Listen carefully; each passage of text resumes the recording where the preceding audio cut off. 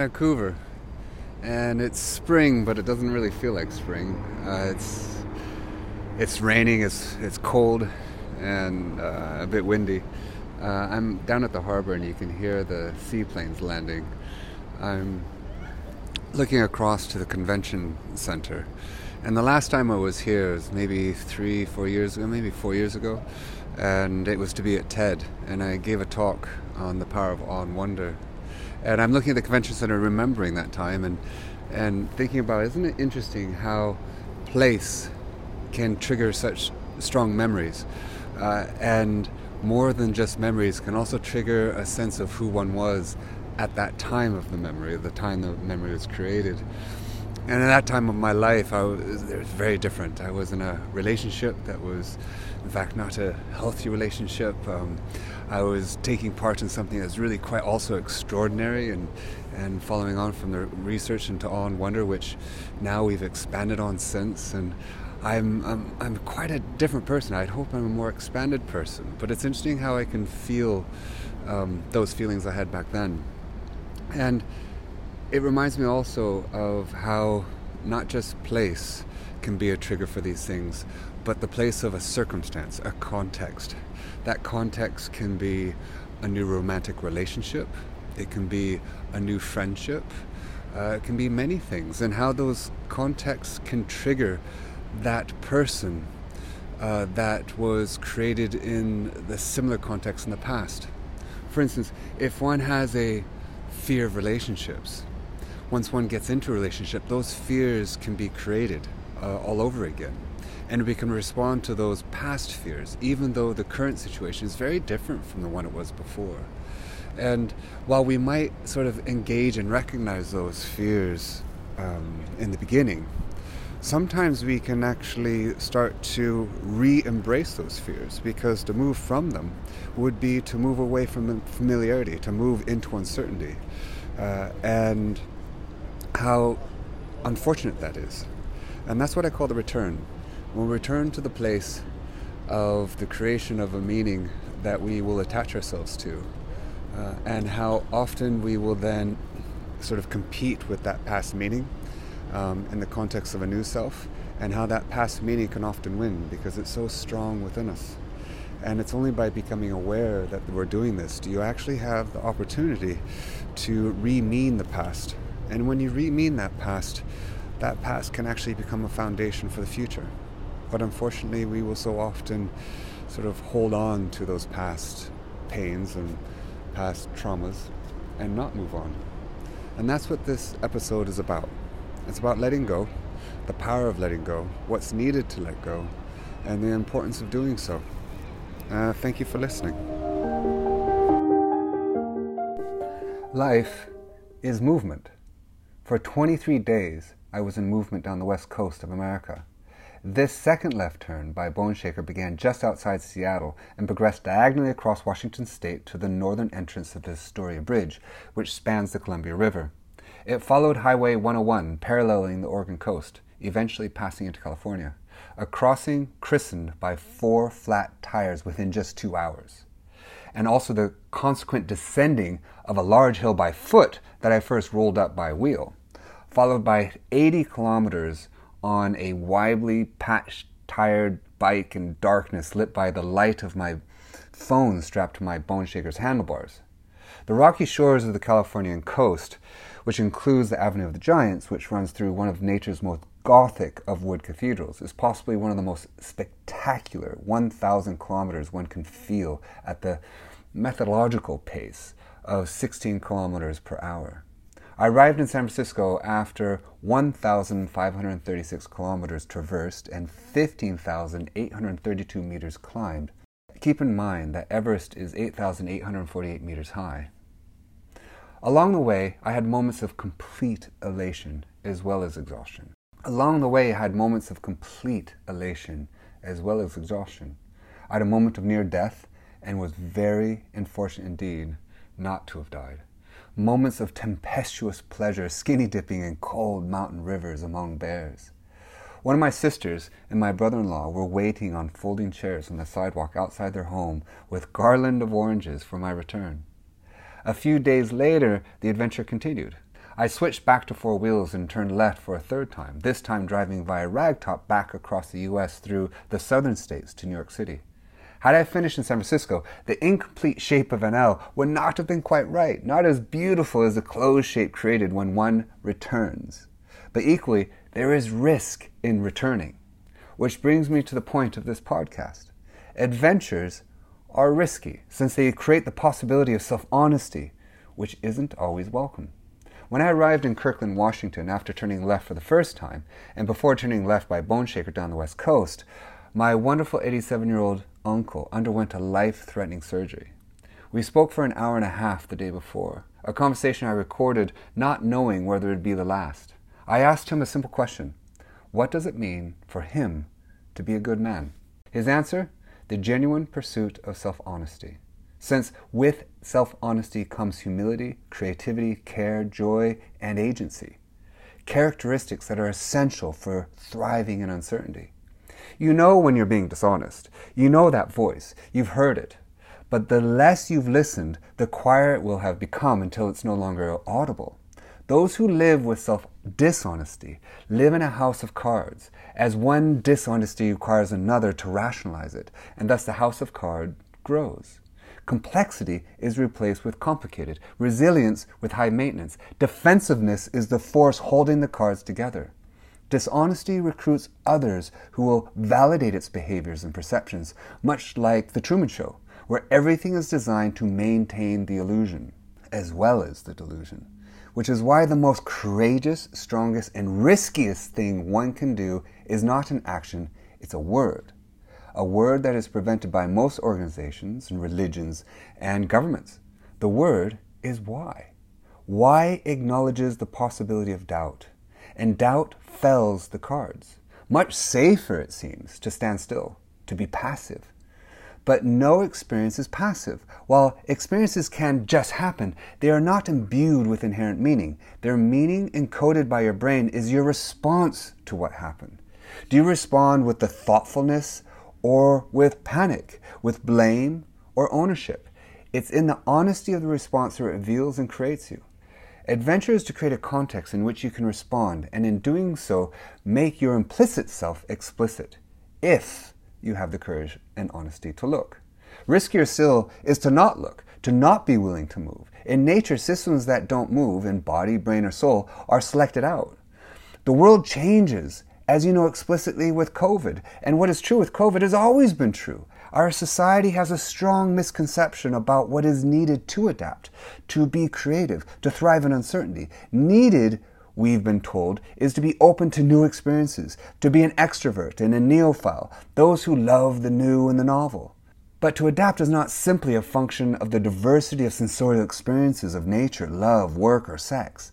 To be adaptable requires a different kind of openness, which can be found in introverts as much, if not more so, than extroverts.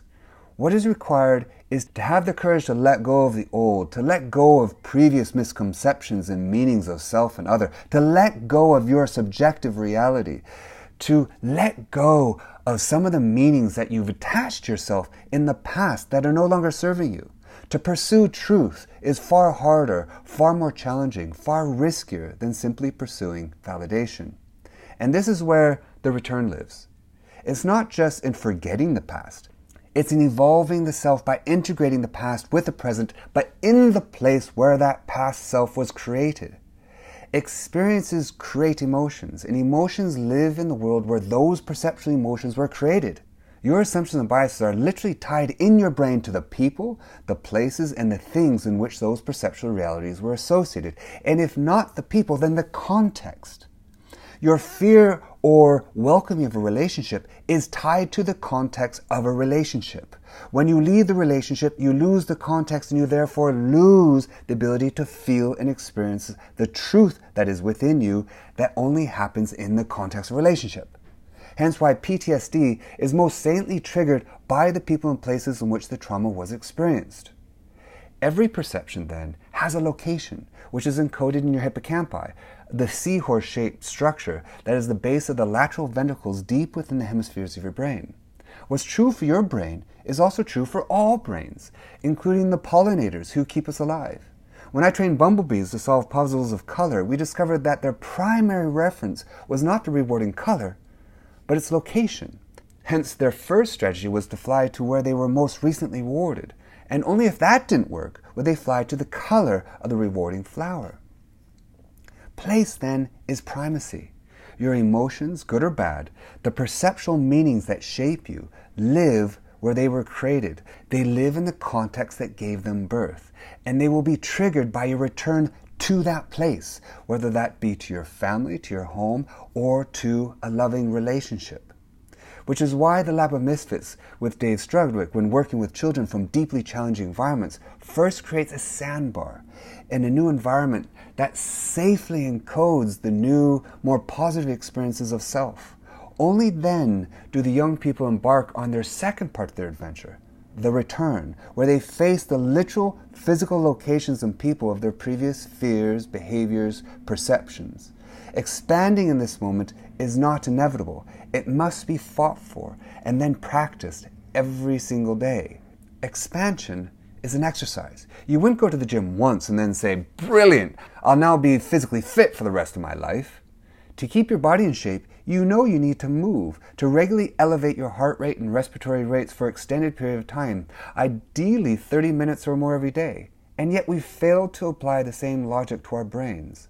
Why? Because we have been presented so often with a false dichotomy between the mind, heart, and body by gurus and specialists such as Deepak Chopra. They are not different. The body is the brain is the body. It's nothing other than another organ, no different from your liver, intestines, and muscles. It came from the same pluripotent stem cells, which specialize into the different parts of you during the development of you. Just like all the other cells in your body, your neurons can only atrophy or grow. They can become healthy or pathological, depending on how you use them. Drink too much, and you'll destroy the cells of your liver. Don't experience difference or critical thinking or care and compassion, and you'll do the same to the cells of your brain. But it's bloody hard work, and it's meant to be, since your brain, which is only 2% of your body mass, consumes 20% of your energy. Thinking is hard. Thinking is expensive, which is why so few people do it. But it's worth it. Integrating across diversity can create a foundation for all those things that came before. Consider time. When I was hiking through the Zion National Park in southern Utah, the strata of geological time was apparent as sediment layers moving upwards towards the sky, the newer above the older. The diversity of sensorial experiences are similar. They happen in sequence in time, in some sense one above the other, one a consequence of the other. But when we return from the diversity of the adventure of life and seek integration across that diversity, which requires letting go of one's previously assumed reality, the experience of the return strata of time is inverted. In that moment, life extends not upwards towards the sky, but downward towards the Earth's core, where the most recent becomes the basis for everything else that came before. The complicated collapses into the integrated whole. Imagine watching a play with 11 characters, each with a completely independent storyline. The energy to maintain all those disconnected stories in one's brain is vast. These 11 characters are metaphorically your different selves in space and time. Now imagine watching the same 11 disparate storylines, but with the understanding of the deeper principle that connects them. In that moment of understanding, the energy required by your brain is significantly diminished. That's what self-honesty does. That's where truth lives.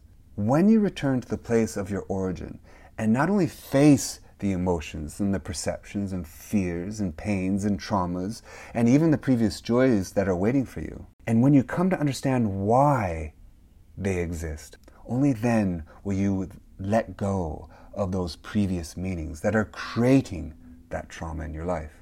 In that moment of understanding of the past, you will change how you will see yourself, others, and the world in the future. It will change how you love. It will change how you engage. It will change you.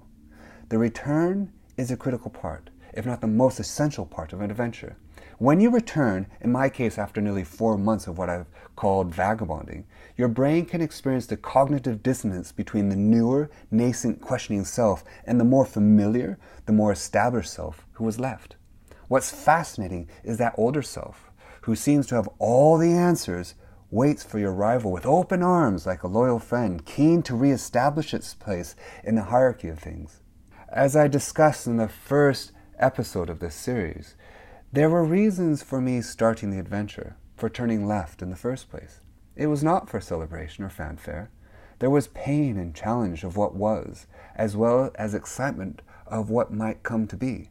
Upon returning to New York after 3 months of thousands of miles of movement across 35 states, I've set myself time and I hope the grace to redefine the meanings and perceptions that are encoded in my hippocampus that are tied to this place in New York. In my return, there is the opportunity to not ignore that way of being, that self that was waiting for me, but expand upon it by laying a foundation of understanding that enabled me to see what was unseen before, in a never-ending attempt to pursue self-honesty and hopefully laugh. We can do this not only literally in our return to a place, but also metaphorically to that place of a loving relationship, of friendship, of family.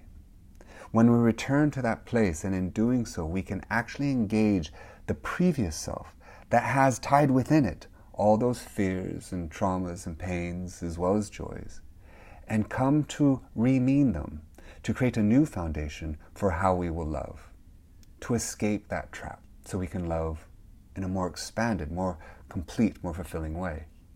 So thank you so much for listening.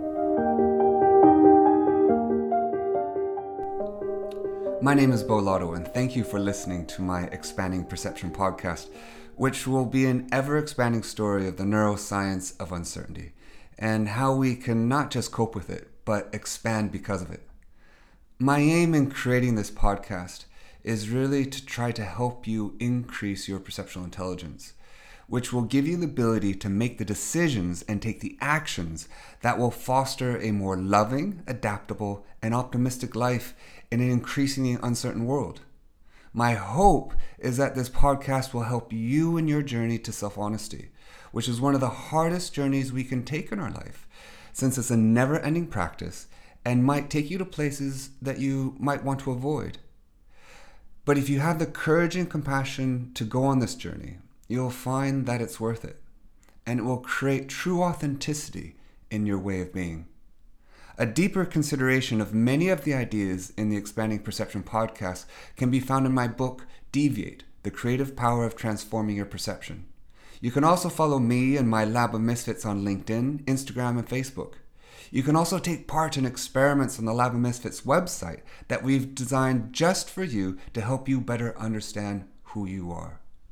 So thank you, and I hope you enjoy these episodes.